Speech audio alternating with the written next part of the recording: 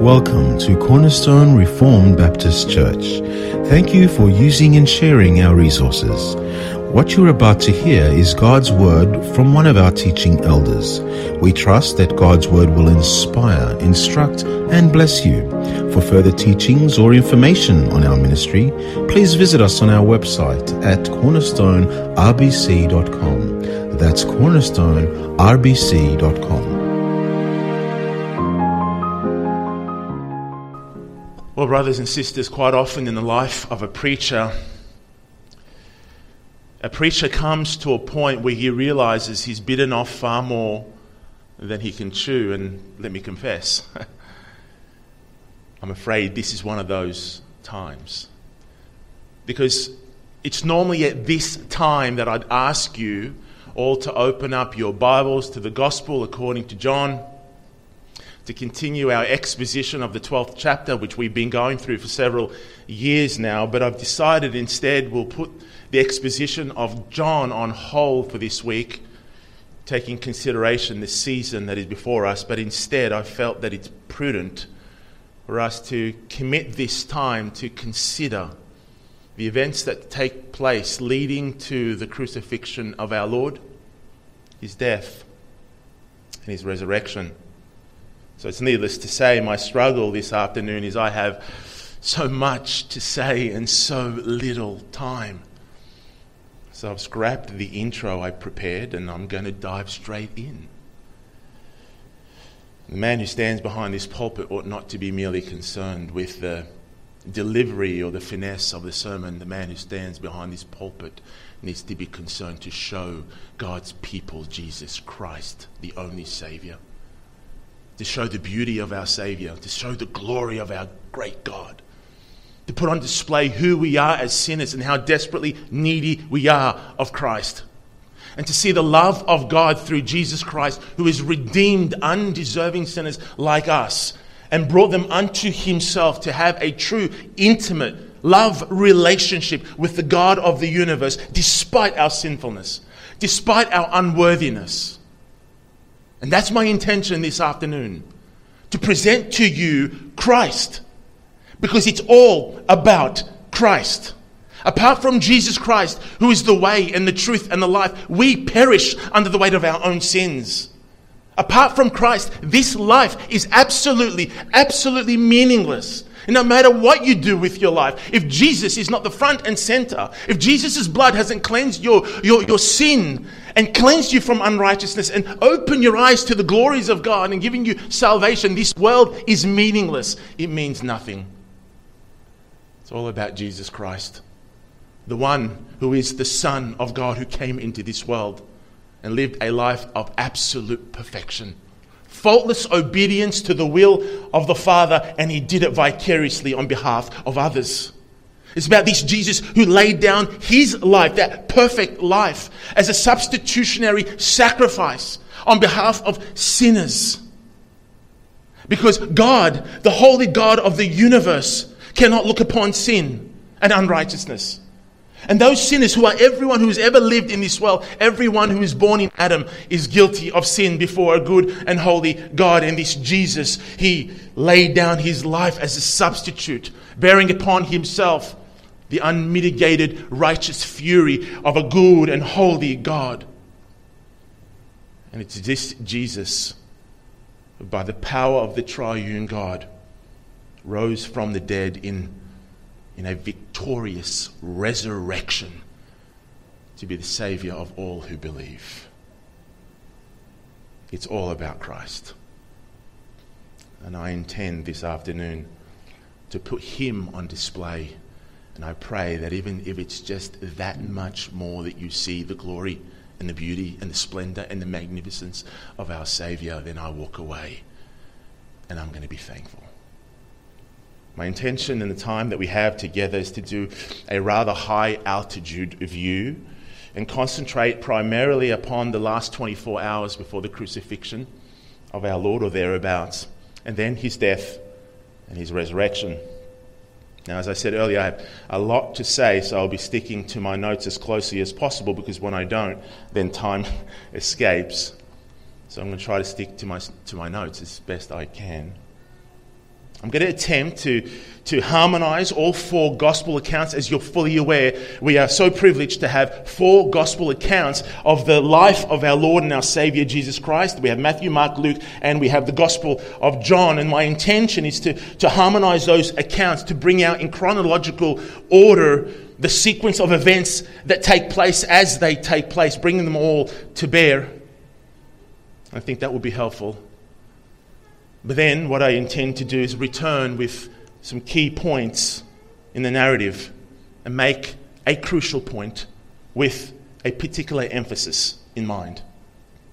Now you might be asking, what is that point that you wish to make? What is that emphasis that you wish to make? Well, let's open our Bibles. We have to open our Bibles. It's about the Word of God. Let's open them up to the book of Acts chapter 4. Acts chapter 4, we'll be reading from 25b through to 28.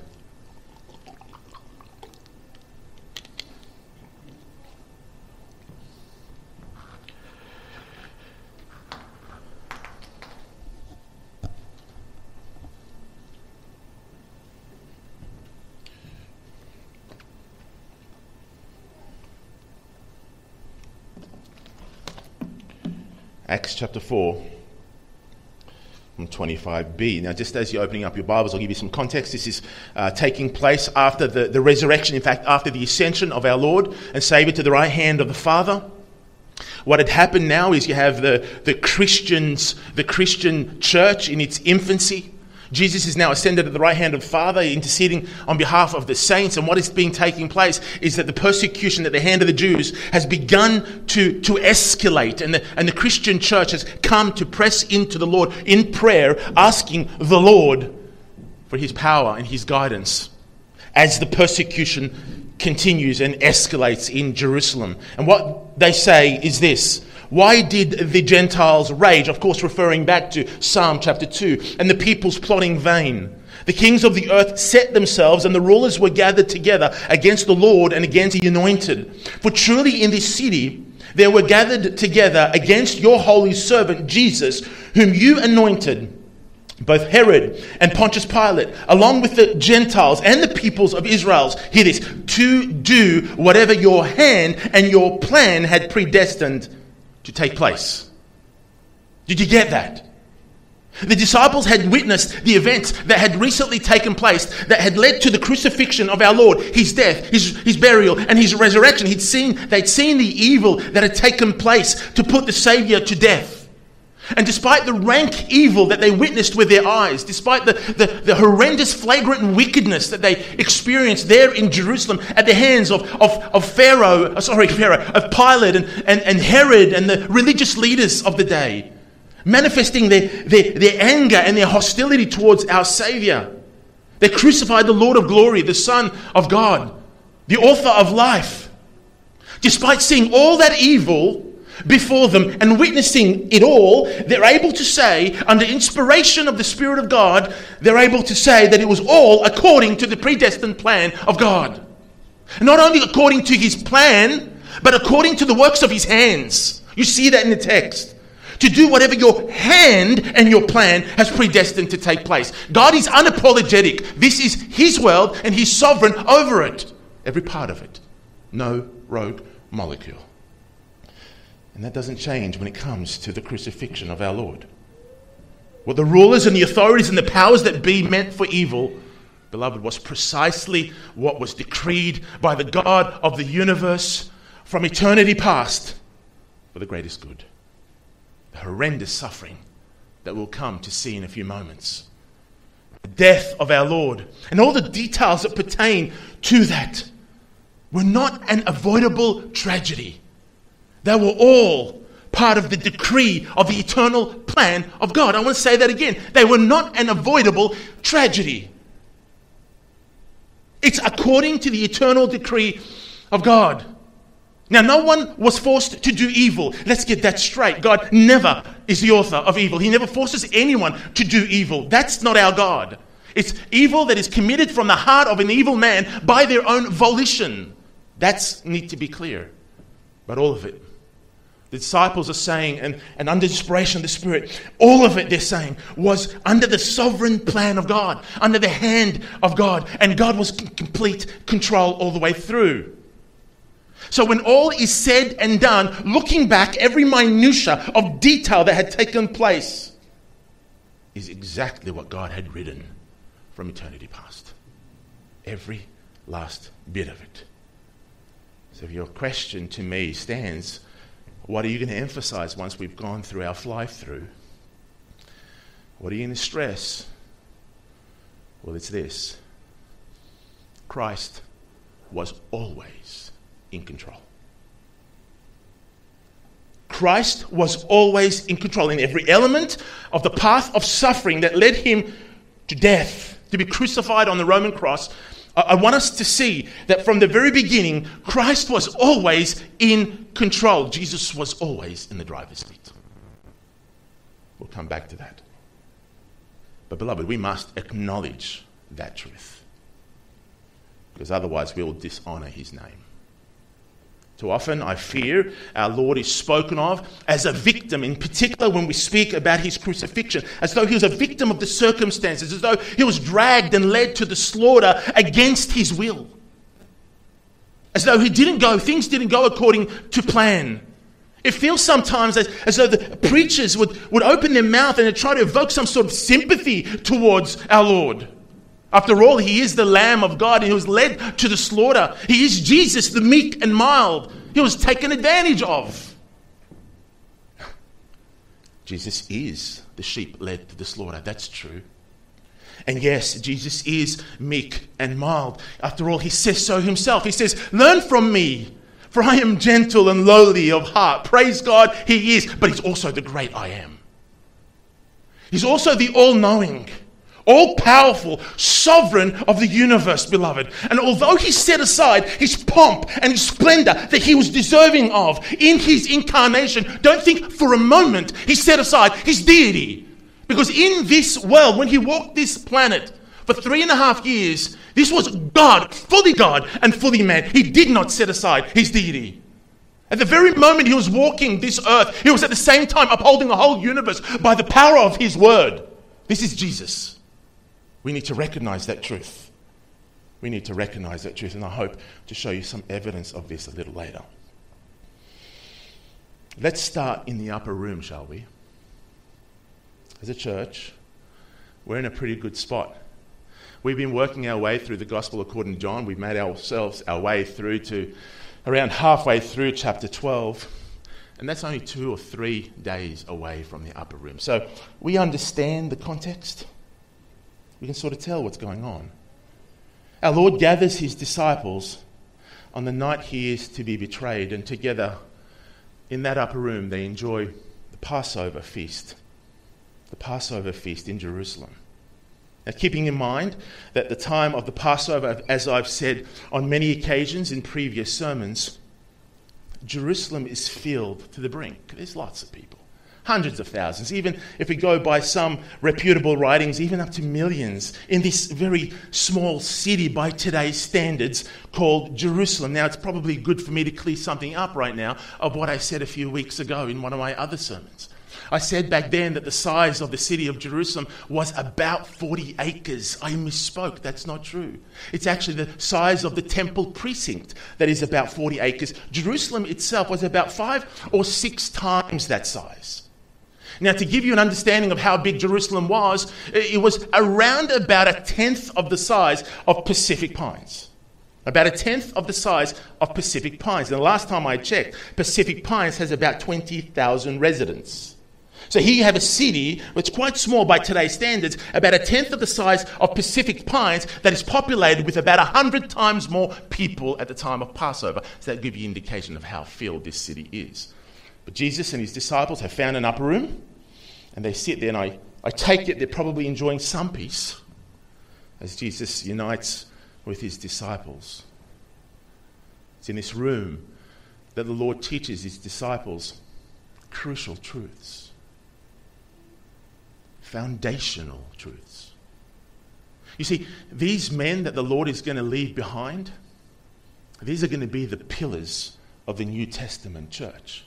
These men are going to lay foundation of the New Testament church, a foundation that is laid upon the chief cornerstone that is Christ himself. So much is spoken this night in the upper room, and we'll get into what is spoken as we work our way through the gospel according to John in the next few years, but not the least of which was spoken is the impending death of our Lord and also his resurrection.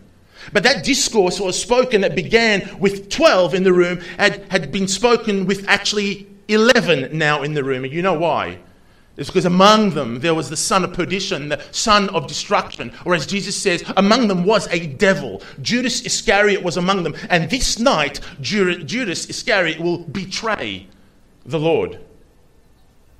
And quite early in the night, Satan takes hold of Judas and he departs to make that plan into action. Now, late into the evening, around midnight, as midnight approaches, I should say, the Lord departs with his disciples out of the room. He'd spoken to them the contents that we have from John chapter 13 all the way to John chapter 17. And now he departs from that upper room, goes into the east. He goes through the Kidron Valley, up the Mount of Olives into a garden. And the garden is called the Garden of Gethsemane. You've heard that name.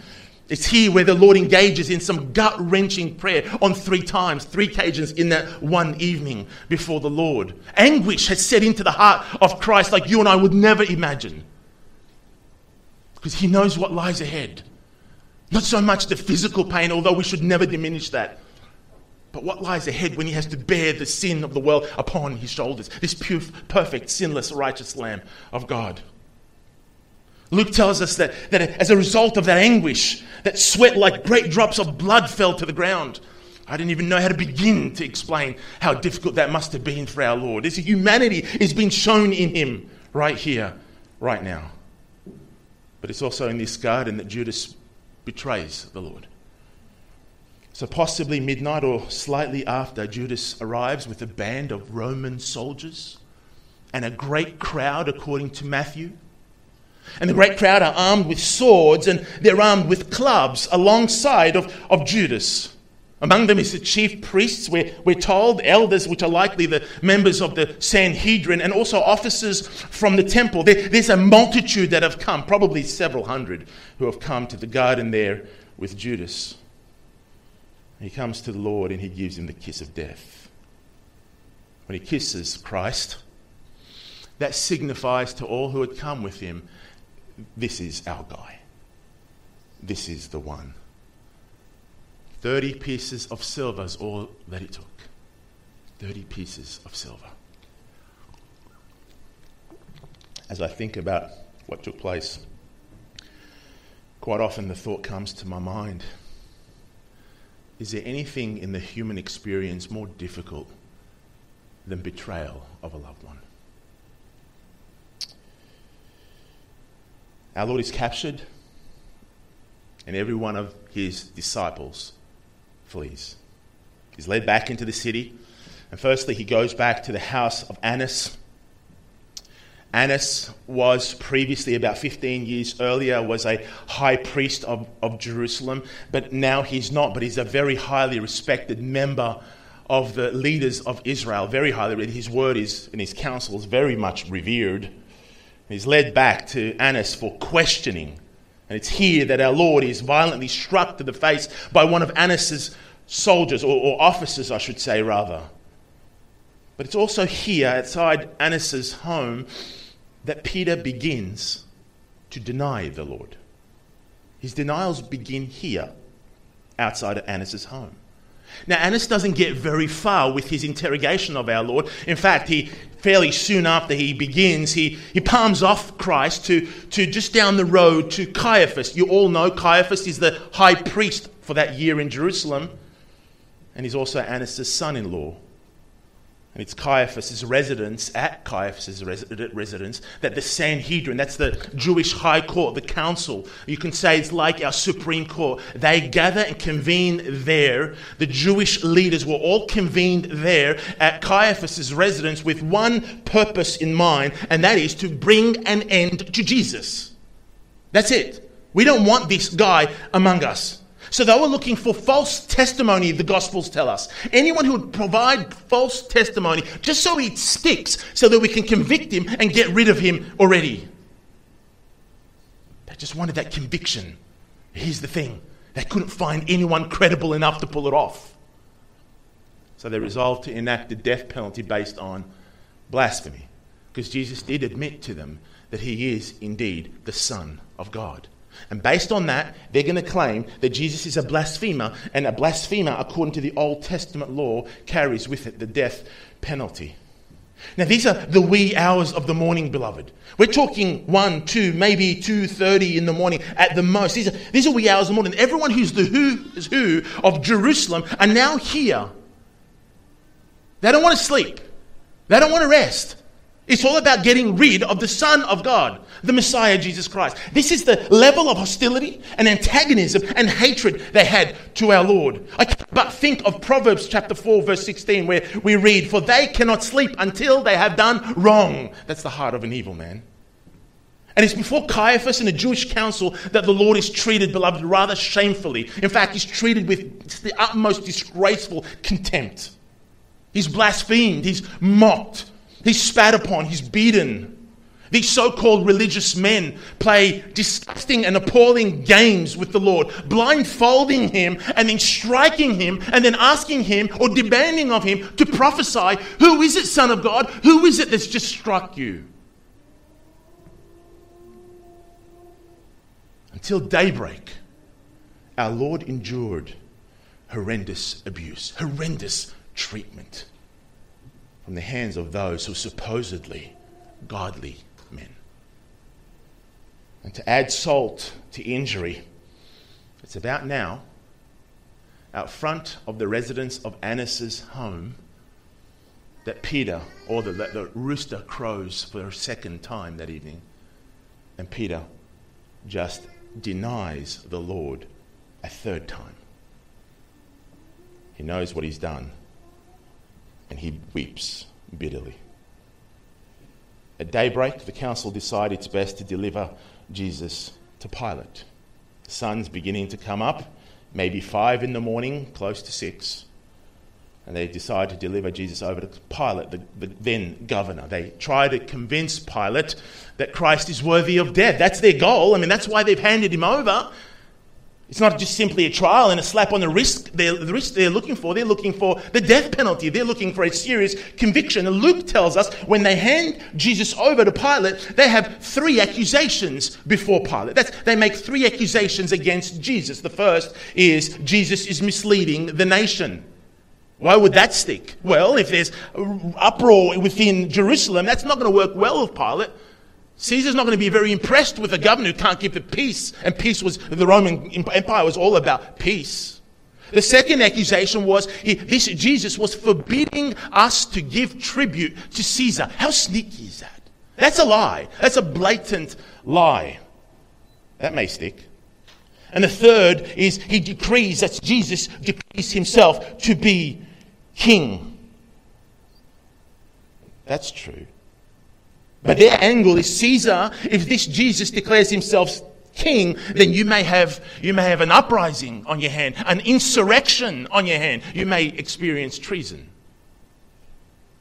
Pilate takes Jesus in and he begins to interrogate our Lord.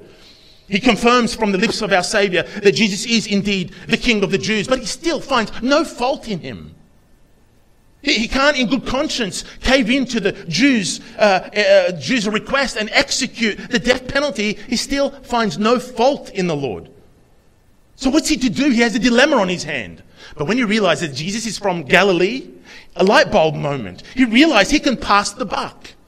He can pass the buck to Herod Antipas. Because Herod was the tetrarch, or you may say the governor of Galilee, and Jesus would come under his jurisdiction.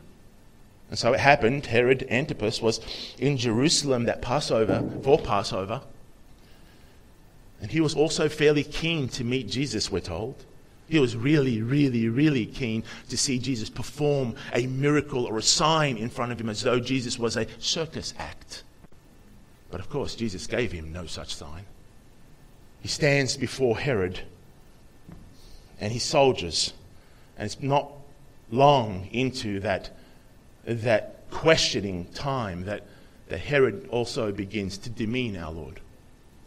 With his soldiers, they put kingly clothing on him and they begin to mock. They begin to deride. They begin to abuse our Lord and treat him shamefully. And when they've had their fun with the Lord of glory, the Messiah, the only Saviour of the world, when they've had their fun, they then palm him back off to Pilate and say, here's your responsibility now. And here you have Pilate, who has taken possession of Christ once again. And the pressure that he's getting from the Jewish people. And he finds no wrong in Jesus, certainly no wrong worthy of death.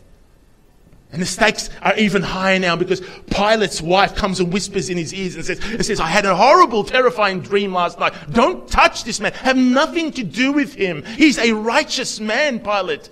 Don't do anything with this man. But all the while in the background, because they haven't entered the venue, they didn't want to be unclean for the Passover. In the background, they're chanting, crucify him. They're putting pressure on Pilate. Crucify him. If you don't crucify him, you're not a friend of Caesar. If you release him, you're not a friend of Caesar. You listen to those accusations? He claims to be king. How can you release him? You're going against your king. There is no king but Caesar. Crucify him. If you're worried, don't worry. Let his guilt be on us and on our children. Just do it already. Final attempt he has to palm responsibility. The governor tells the Jews, he's cornered. Look, take him yourselves. Judge him yourselves. You have a law. Look, I'm going to give him back to you. Why don't you just judge him according to your own law? No, the Jews will have no part of that. They look back at him and say, no way. It is not lawful for us to put anyone to death. Ball's back in your court, Pilate. What are you going to do? You're going to have to do it for us. Knowing the type of trouble these Jews are capable of, trouble they can bring in Jerusalem and the lack of peace in Jerusalem and getting him in trouble with Caesar, or the type of trouble that can send message to Caesar and say, Pilate is now, he's aiding and abetting someone who wants to cause an insurrection and push you off your power. He claims himself to be a king. So there's nothing he can do, it seems, in his own mind, so he caves in to the public pressure. He releases a murderer called Barabbas because it was the custom to release a prisoner that time of year. Then he flogs our Lord. He places a crown of thorns on his head and he says, it's done already. I'm sending him off to be crucified. So after a quite eventful night, about 9 a.m. that morning, our Lord is made to carry his own cross to a place called Golgotha. He didn't carry it all the way. Somewhere along the line, Simon Cyrene, from the country, he takes over and carries the cross for the Lord. And when he gets to the site of the crucifixion, the Roman soldiers will then nail the hands of our Lord onto the cross and nail his feet upon that cross, and then they'll set him up into place to hang there before all to see. On his right hand is a thief nailed and crucified also, and on his left hand is another thief nailed and crucified also. And above the Lord he puts a sign in Aramaic, in Greek, and in Latin, Jesus of Nazareth, King of the Jews. The Jewish leaders didn't like that at all, but Pilate says, so be it. It stays. All the while, all those hours, our Lord hung upon that cross. Passers-by mocked him. They scoffed at him. They derided him. And then at midday, something interesting takes place. The whole land, we're told, becomes darkened. Darkness filled the whole land until 3 p.m. Our Lord, who was betrayed, denied by his own, mocked, beaten, falsely accused, and now crucified, right now at 3 p.m., the very hour the Passover lambs were being sacrificed by the priests in the temple, our Lord cries out, it is finished. And he yields his spirit. not wanting the bodies to remain hung up on the cross because the Sabbath day is a high day, it's coming, and having people hung up on the cross will defile the land. The Jews ask Pilate, please, why don't you break the legs of the men who hang on the cross? Because when you break the legs, then they cannot push and get a breath, and they will suffocate and they will die almost immediately. And Pilate, he obliges. So when the soldier goes out, on the right hand, he breaks the leg of that thief, and on the left, he breaks the legs of the other thief. But when he comes to Christ, he pokes him in the side, and blood and water flowed. He's dead. He's dead. He's dead already.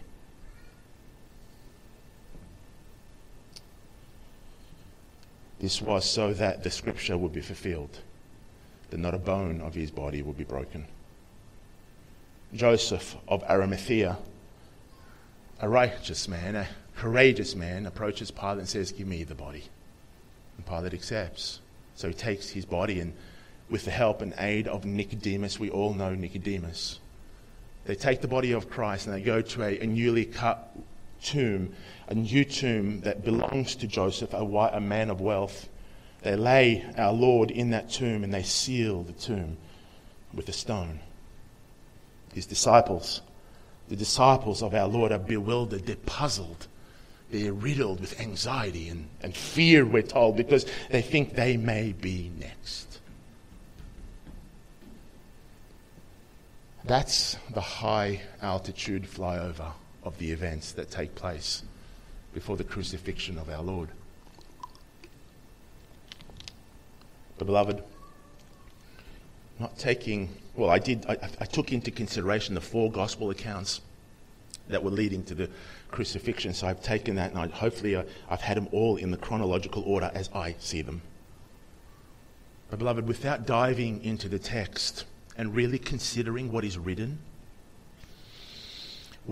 for our edification, one could walk away thinking this Jesus was merely a passive victim of the circumstances in the hands of the evil authorities of the day.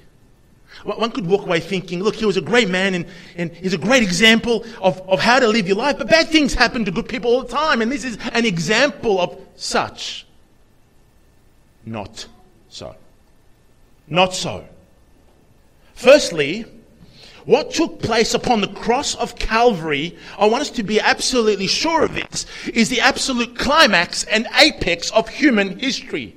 When God created the heavens and the earth, and He created the universe and populated the universe, you need to know that He had the cross in mind. Because apart from the cross, He will never have a people unto Himself. It is impossible. Adam sinned, and every human being born in Adam is riddled with sin. He's inherited sin, and a sinner cannot stand before a good and holy God, and there is no remedy to sin apart from Christ and Christ alone. So the very moment that God created the heavens and the earth and the universe, the apex of that, the very center of that creation is Jesus Christ. We need to acknowledge that.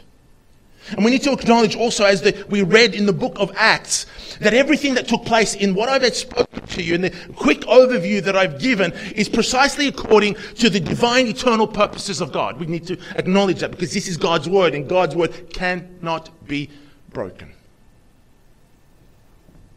The Son of God, beloved, God in flesh, He was not passively carried along during these events.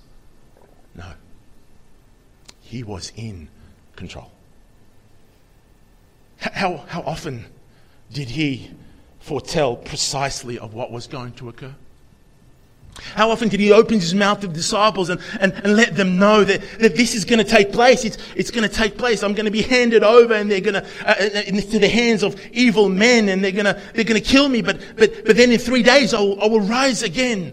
Jesus wasn't looking down the corridor of time to view what is taking place and knew that way. No, beloved. He knew because it was Him who decreed it in the first place.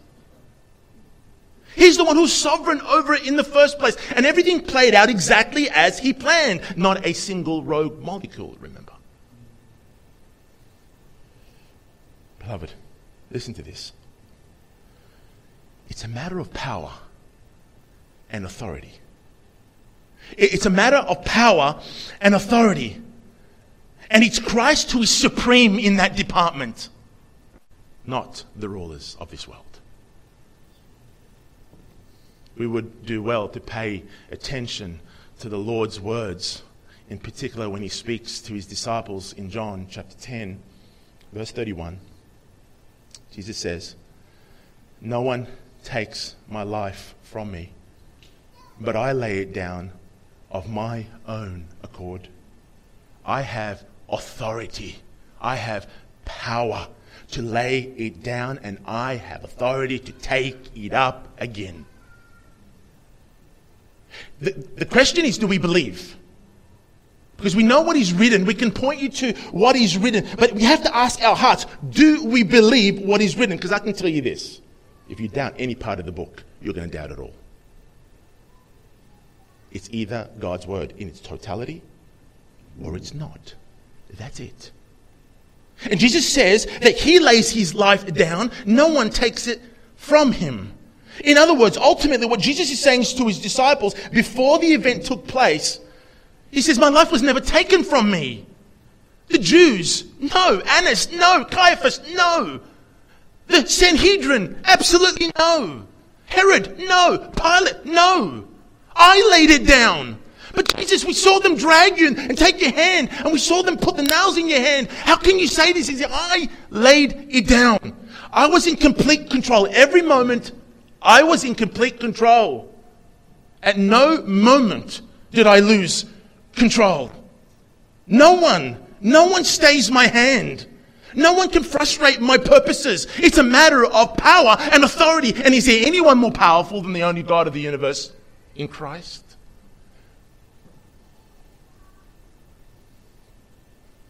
The ruling authorities, they plan. They conspire. And they have evil hearts. Their view and their goal is to put him to death. And they do succeed. But they succeed not because they are strong, but because it is written that Christ will die in that way, in that time. And that's all there is to it. Our Lord was in control from the beginning. So now let me quickly give you some evidence to back this up. Firstly, I want to show you he was in control of the type of death he would die. That Christ was in control about the type of death he would die. Way back in chapter 3, our Lord alluded to the type of death that he will die, that he will die a death of crucifixion. You might remember when Jesus says, as Moses lifted up the serpent in the wilderness, so must the Son of Man be lifted up, that whoever believes in him may have eternal life.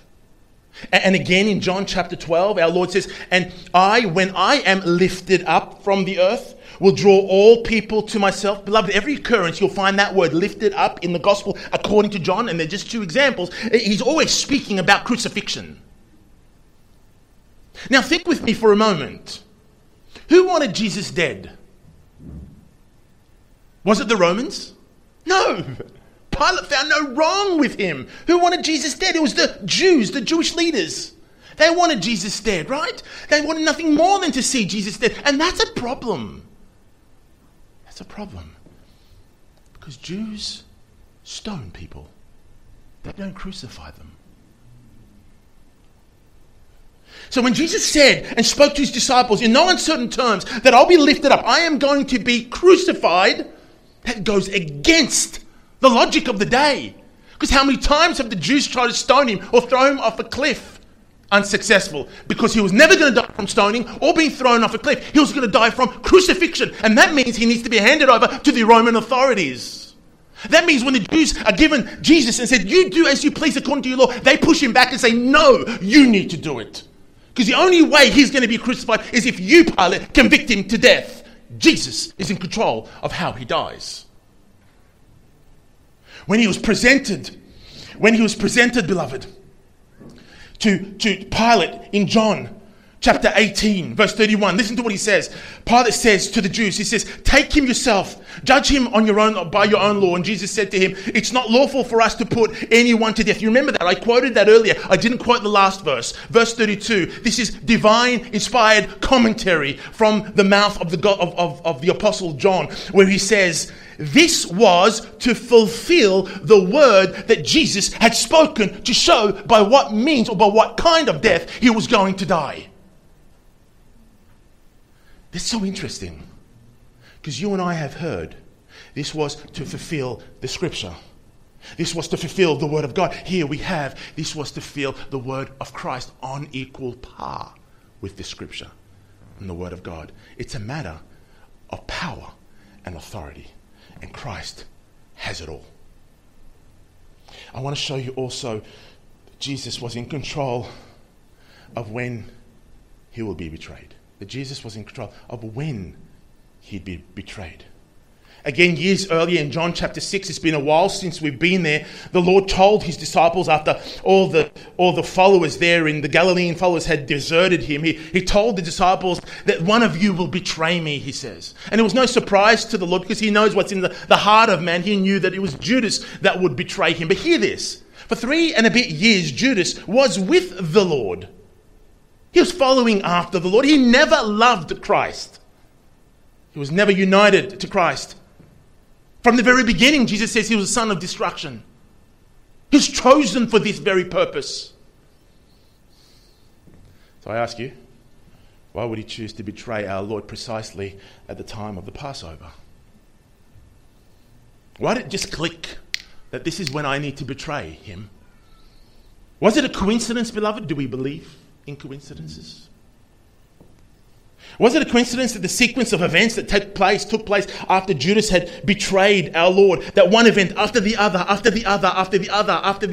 so happened that Jesus was crucified at 9 a.m. and then at 3 p.m. he dies upon that cross at the very moment that the Passover lambs are being sacrificed in the temple? What a picture. No, that's not a coincidence. Not at all. Listen, in the upper room, our Lord initiated that timing. I want you to see this. He gave Judas his cue. Remember, our Lord is not the author of sin or the author of evil. Judas did what he wanted to do by his own volition, by his own choice. But Jesus, our Lord, gave Judas the cue. When our Lord opens his mouth in John chapter 13, and he says, one of you will betray me, he is sitting there with food on the table and his disciples around them. You remember the disciples were confused. Is it I? Is it I? They didn't know. Okay. But then Jesus narrows it down and he says, the one I give this morsel of bread to, he's the one. And who does he give it to? Judas. Now listen, what happens immediately after Jesus gives him the morsel of bread? We're told that Satan entered Judas and he immediately ran out after Jesus gave him the morsel of bread. The restraining power of God in Christ Jesus was restraining the powers of hell and the principalities of darkness. Satan and his minions were held back because it's not my time. And when the time was up, you have Jesus in front of Judas, and Jesus gives him the morsel of bread, and then Jesus says, I'm going to loosen my grip right now. Now is the time. And immediately, Satan runs out of there, possessed by Satan. Satan couldn't do what he wanted to do. Satan wanted nothing more than to get rid of Jesus. From the day Jesus was born, we've seen how Herod wanted to kill every child, every male child under 2 years of age. How often he wanted to attack and get rid of Christ, but he couldn't. Because of the restraining hand of God in Christ. Jesus says when he is going to be betrayed. And now is the time. That restraining hand, that grip was loosened. Satan knew that was his cue. Something probably similar to when Satan comes before the Lord and the Lord says, has you considered my servant Job? But you have a hedge around him. That's right. But now you can touch his body.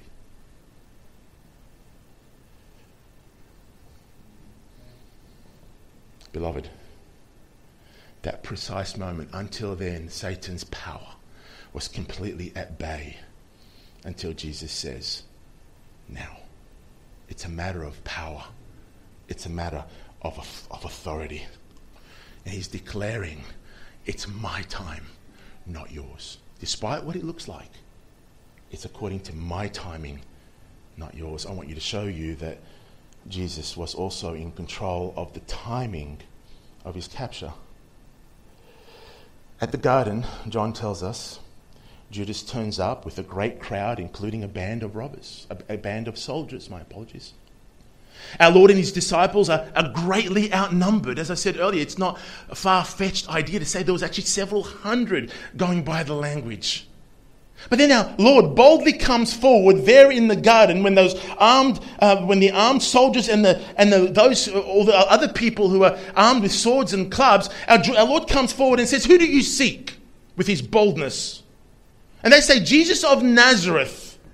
And then Jesus opens his mouth and he says, "I am." He self-identifies with the covenant name of God, the name of Yahweh. You remember what John tells us there? They drop like heavy sacks backwards to the ground. Okay, so if you're thinking right now that this is merely a reverence for the name Yahweh, think again. Because Roman soldiers have zero allegiance to Yahweh. Zero. And if you're thinking about the Jews, that it's the Jews that fell to the ground because they heard the name of Yahweh, the tetragrammaton, that they heard Jesus say that I am, and therefore, because of the reverence of the name, then again, think again, because the last time Jesus opened his mouth and said I am, in John chapter 8, he said, before Abraham was, I am, without the predicate nominative, I am. They didn't fall to the ground. They did scoop to the ground to get stones to stone our Lord. No, them falling to the ground is a supernatural thing going on. That's what we see here. There's something supernatural going on. And they would have been glued to the ground if it weren't for our Lord allowing them to come back up. The point was made. You're not going to take me because you want to take me. Because if I want, I can leave you on the ground. You can't get up. Do you know who I am? You don't. But here's a glimpse of my power. But now that the point is made, I will allow you to get back up and take me. Peter was quite upset, wasn't he? He was upset of the scene and what went on, and he drew his sword and cuts off the ear of Malchus, the servant of the high priest that year. And Jesus says, "No, Peter. Don't you know I say a word and the Father will send 12 legions of angels? Beloved, 1 legion is 6,000. Do the sums." But then Jesus goes on to say it must be for the scripture to be fulfilled. But know this, I've never lost control. I want us to see that Jesus was in control of even the terms of his capture. Terms. He let the multitude get back off the floor. He allowed them to get back up. And when he realizes that it's Jesus of Nazareth that they're looking for, he knew that. Then seemingly he knew himself to be outnumbered. He has his 11 disciples and himself, and there's probably several hundred before him, maybe outnumbered 50 to 1. I love the way he opens his mouth and he utters a command about how this is all going to play out. Just imagine that. Imagine your approach. Someone is approached, maybe you and 11 other guys, 12, and there's several hundred, and you're fully surrounded. Everywhere you can see there are people and soldiers, and they've all got weapons. You've only got 2. You've only got 2 swords. That's it. And everyone has clubs and swords.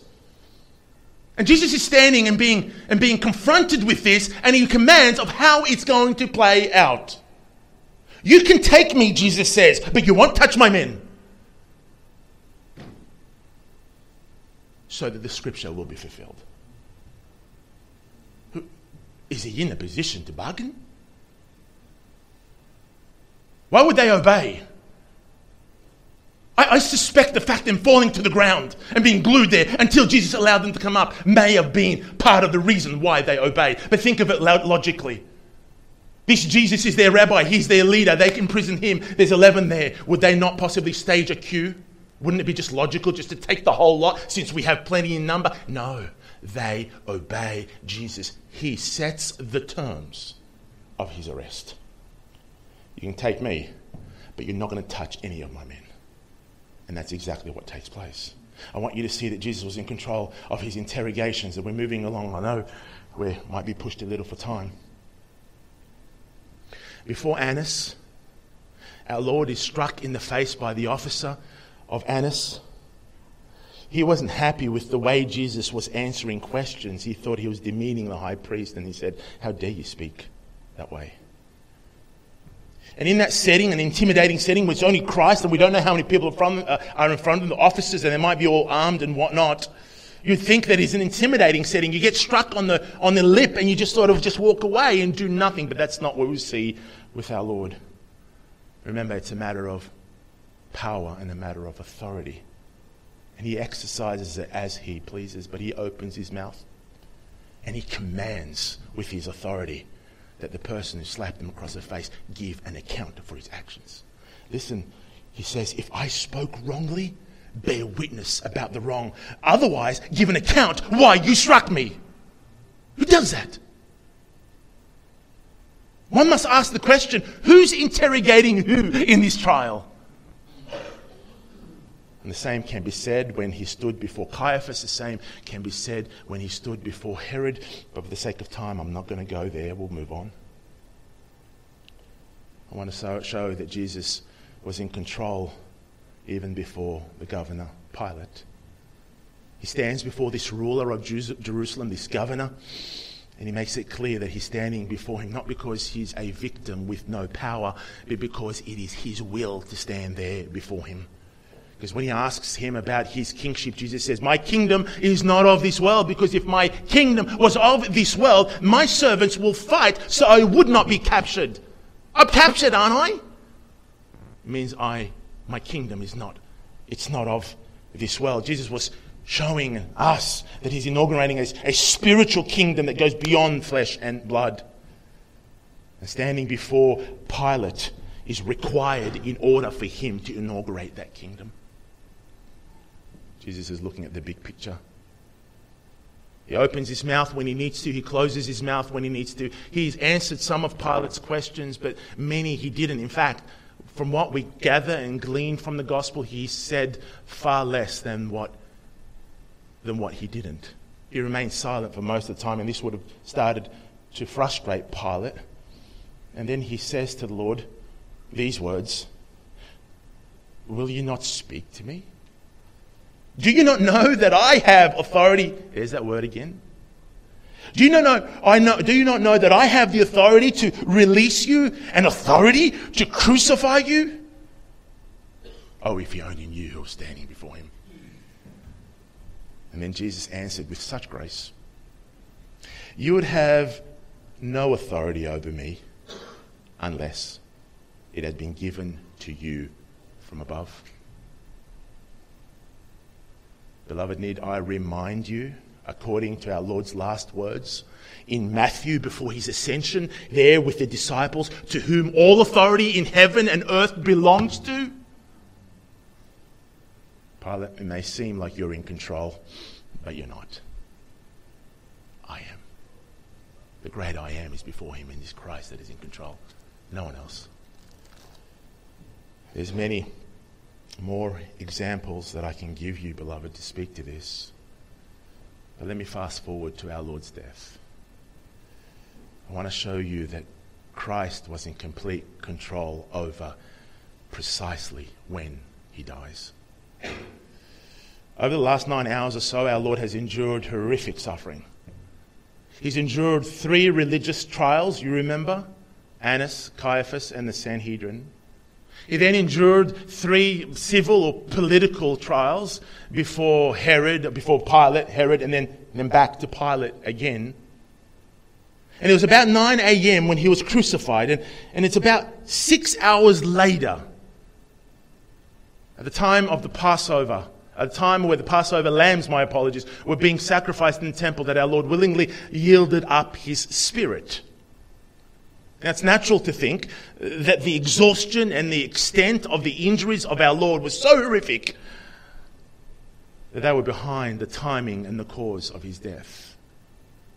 And in a way that is true, but it's not all the truth.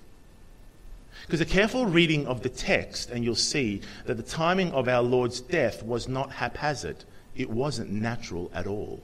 Listen to this. But rather, he chose the exact time that he dies. In John chapter 19, verse 30, we read this. When Jesus had received the sour wine, he received it. He said, "It is finished." Then he bowed his head by his own volition and he gave up his spirit. Now my work is done. All that the Father has given me, I have accomplished.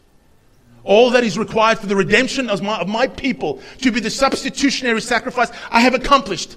The will of the Father I have obeyed. The law I have obeyed in absolute perfection. Faultless obedience, I have done all that. And now I hang upon that cross. Having accomplished all things, I declare it is finished. And now I'm ready to yield my spirit. He voluntarily yielded up his life in that exact moment. After all, who is it that chooses who lives and who dies? Who says, "I am the way, the truth, and the life"? All the events that took place, beloved, were precisely according to the eternal decree of God and according to the hand of God. Plan A is what we saw. When we go through our Bibles and the four Gospels, it's not a mistake. It wasn't as though it was meant to be another way. This is plan A. There is no plan B in God's account. There's only one plan decreed in the heart of God from eternity past. And Jesus was in the driver's seat, every single minutia of the detail of the way. Evil men will give an account for their rank wickedness. Don't hear me say otherwise. Evil men will give an account before the Lord for their rank wickedness, but they were not forced to do anything. And yet God was in complete control.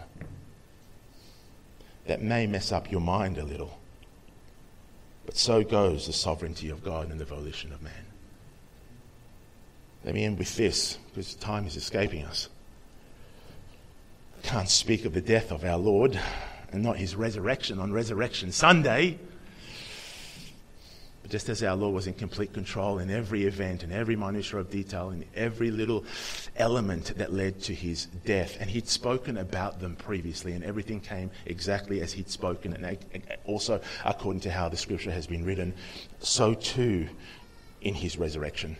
Our Lord foretold on many occasions that on the third day he will die at the hand of evil men and then be buried, and on the third day he will rise from the dead. Over and over and over again he told his disciples, we have it in the scripture.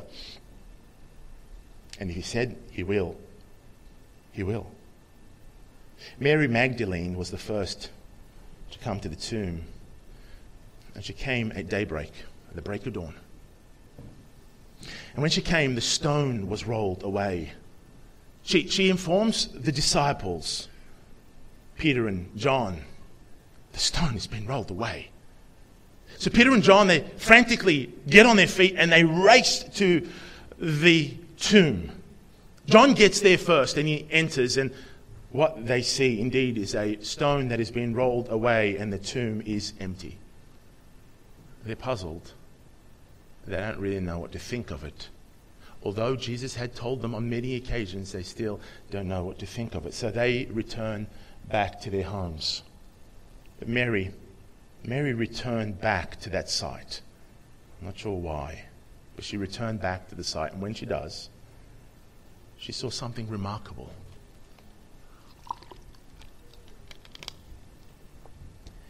Peering into the tomb, the Apostle John tells us that what Mary saw when she came back was two angelic beings. the slab where Jesus was laid,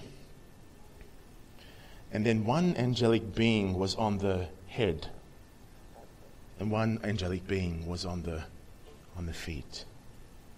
Beloved, I believe that's very significant. Because the last time I can recall of that image is on the Ark of the Covenant.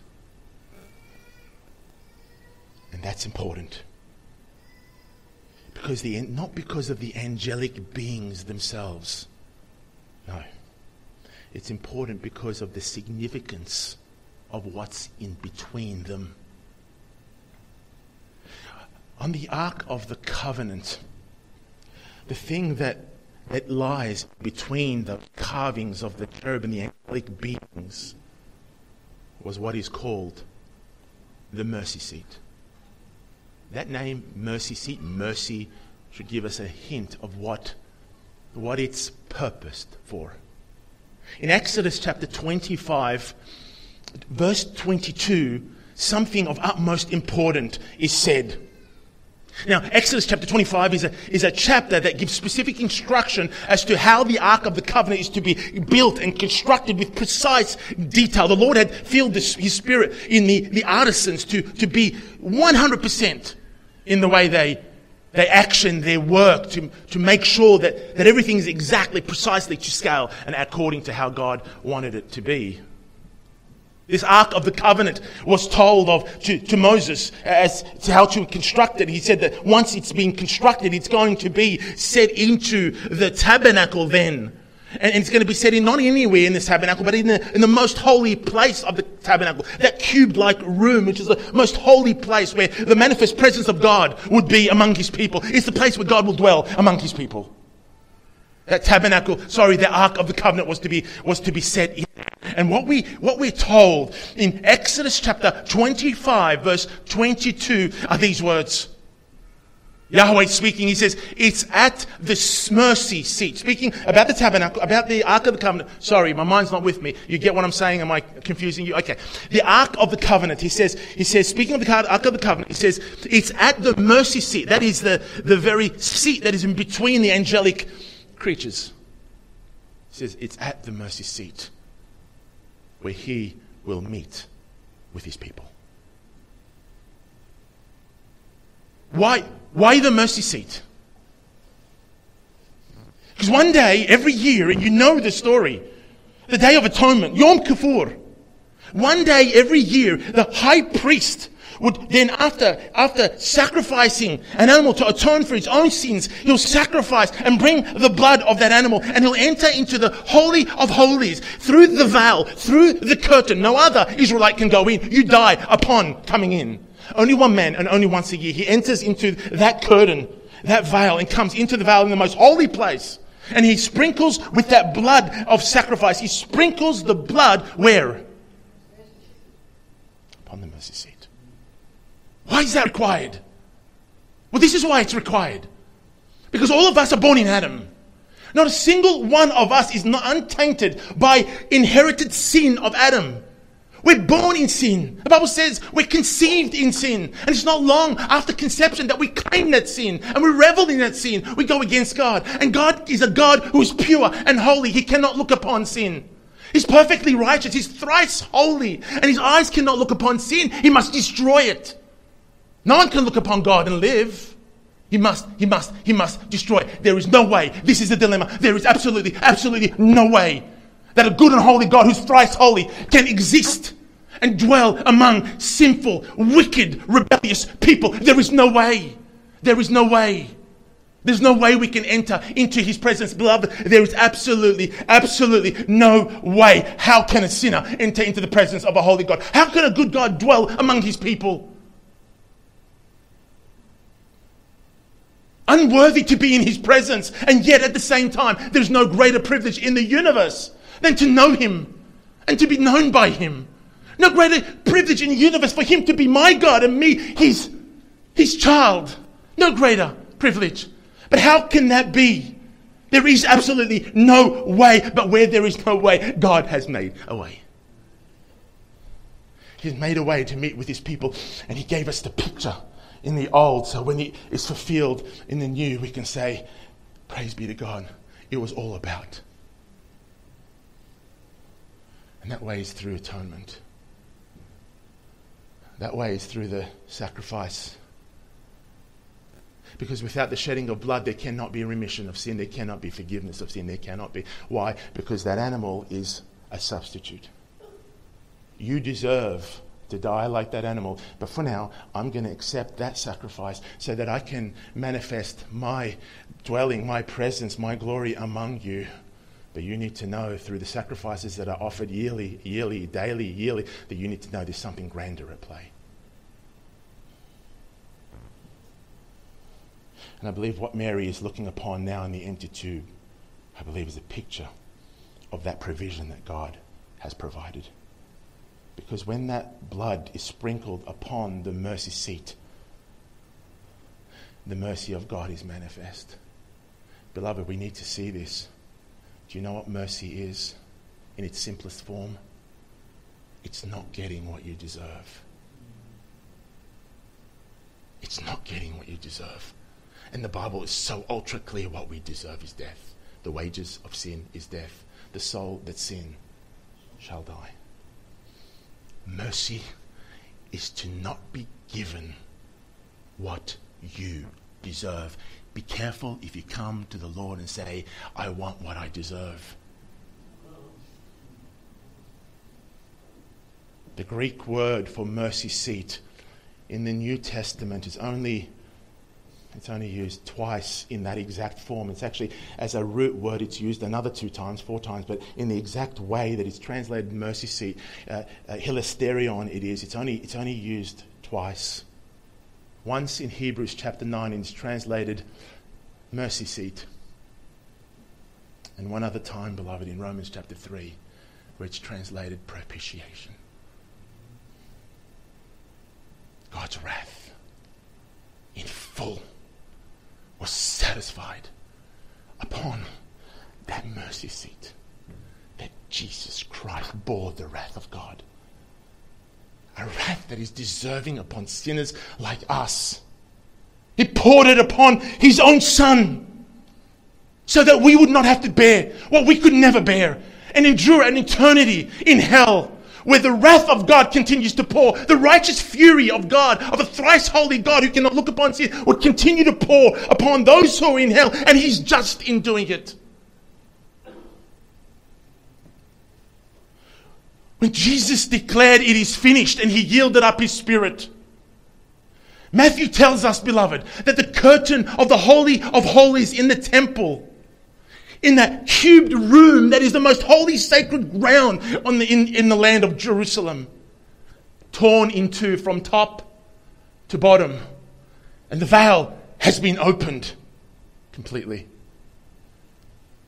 We were told in Exodus chapter 25 verse 22 that it is at the mercy seat where he will meet with his people. And that mercy seat is in the most sacred of all places, in the Holy of Holies. Does he still meet with his people above that mercy seat? He does. But not that one that's on the Ark of the Covenant, but through Jesus Christ, who is the propitiation for our sins. That blood that was sprinkled upon the mercy seat was the blood of animals. Yet Jesus Christ, our Lord, he shed his own blood. He's both the high priest and the one who is sacrificed. That curtain has been opened because beforehand no one could enter in. They would die immediately because they are unholy, unclean. But now God is saying, I still meet with my people. In fact, I meet with them in a better way, more fulfilling way, in a true essence of actually meeting with my people. And I meet with them through my Son, Jesus Christ. Not in a cubed room. Not in a box with angelic structures looking this way. None of that. That is all gone. That is all pointing towards the once and for all sacrifice, Jesus Christ, who is the propitiation for our sins. Nothing done with human hands. Everything accomplished with human hands was to point towards Christ. It was a shadow. It was a type. It was a picture of Jesus Christ to come. And now God still meets with his people, but he does it through Christ. Through Jesus. Through his Son, who willingly shed his blood to be the atonement of our sins. It's his righteousness. It's not that we are clean now. It's not that we are inherently perfect, that we can come into the presence of God and dwell with him and he can dwell with us, but we're wrapped in Christ and his righteousness. Yes, we have been forgiven of our sins, but we are now wrapped in the perfection of Jesus Christ. The life we never lived, he lived. The death we could not bear, he bore upon that cross, so that those who believe in him, who trust in him, would be the recipients of all that he is, not some. And this, beloved, is absolute love. In this is love. Not that we have loved God, but that he loved us and sent his Son to be the propitiation for our sins. Yes, Christ died for sinners that pass over.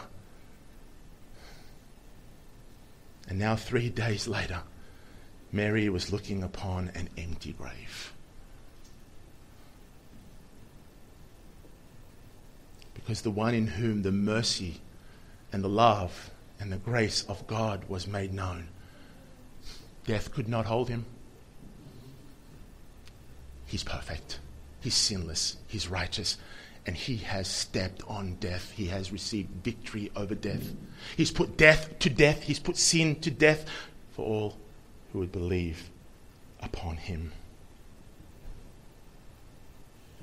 The one who provided his blood as a propitiation for our sins. Propitiation for all who believe in him. He didn't remain in his grave. Because as Mary Magdalene came to that tomb a second time, yes, she's seeing these angelic beings, one at the head and one at the feet, and that slab in the middle, empty, actually had the linen of Christ right there. Empty. And she was saddened. She didn't understand at that point. She was wondering what they'd done with the Lord. She didn't understand at that point. And so she asked them some questions, and then before long, she hears behind her a voice. And he speaks to her, and she doesn't identify him until he calls her by name. Mary. Rabboni. She recognized it was Christ. She recognized that he is risen. She recognized that this Jesus was not taken. He wasn't, thieves didn't come. The Jews didn't come and plot to remove him from the grave, but rather he's the resurrected Savior. Christ is risen. He's risen indeed. Let's pray.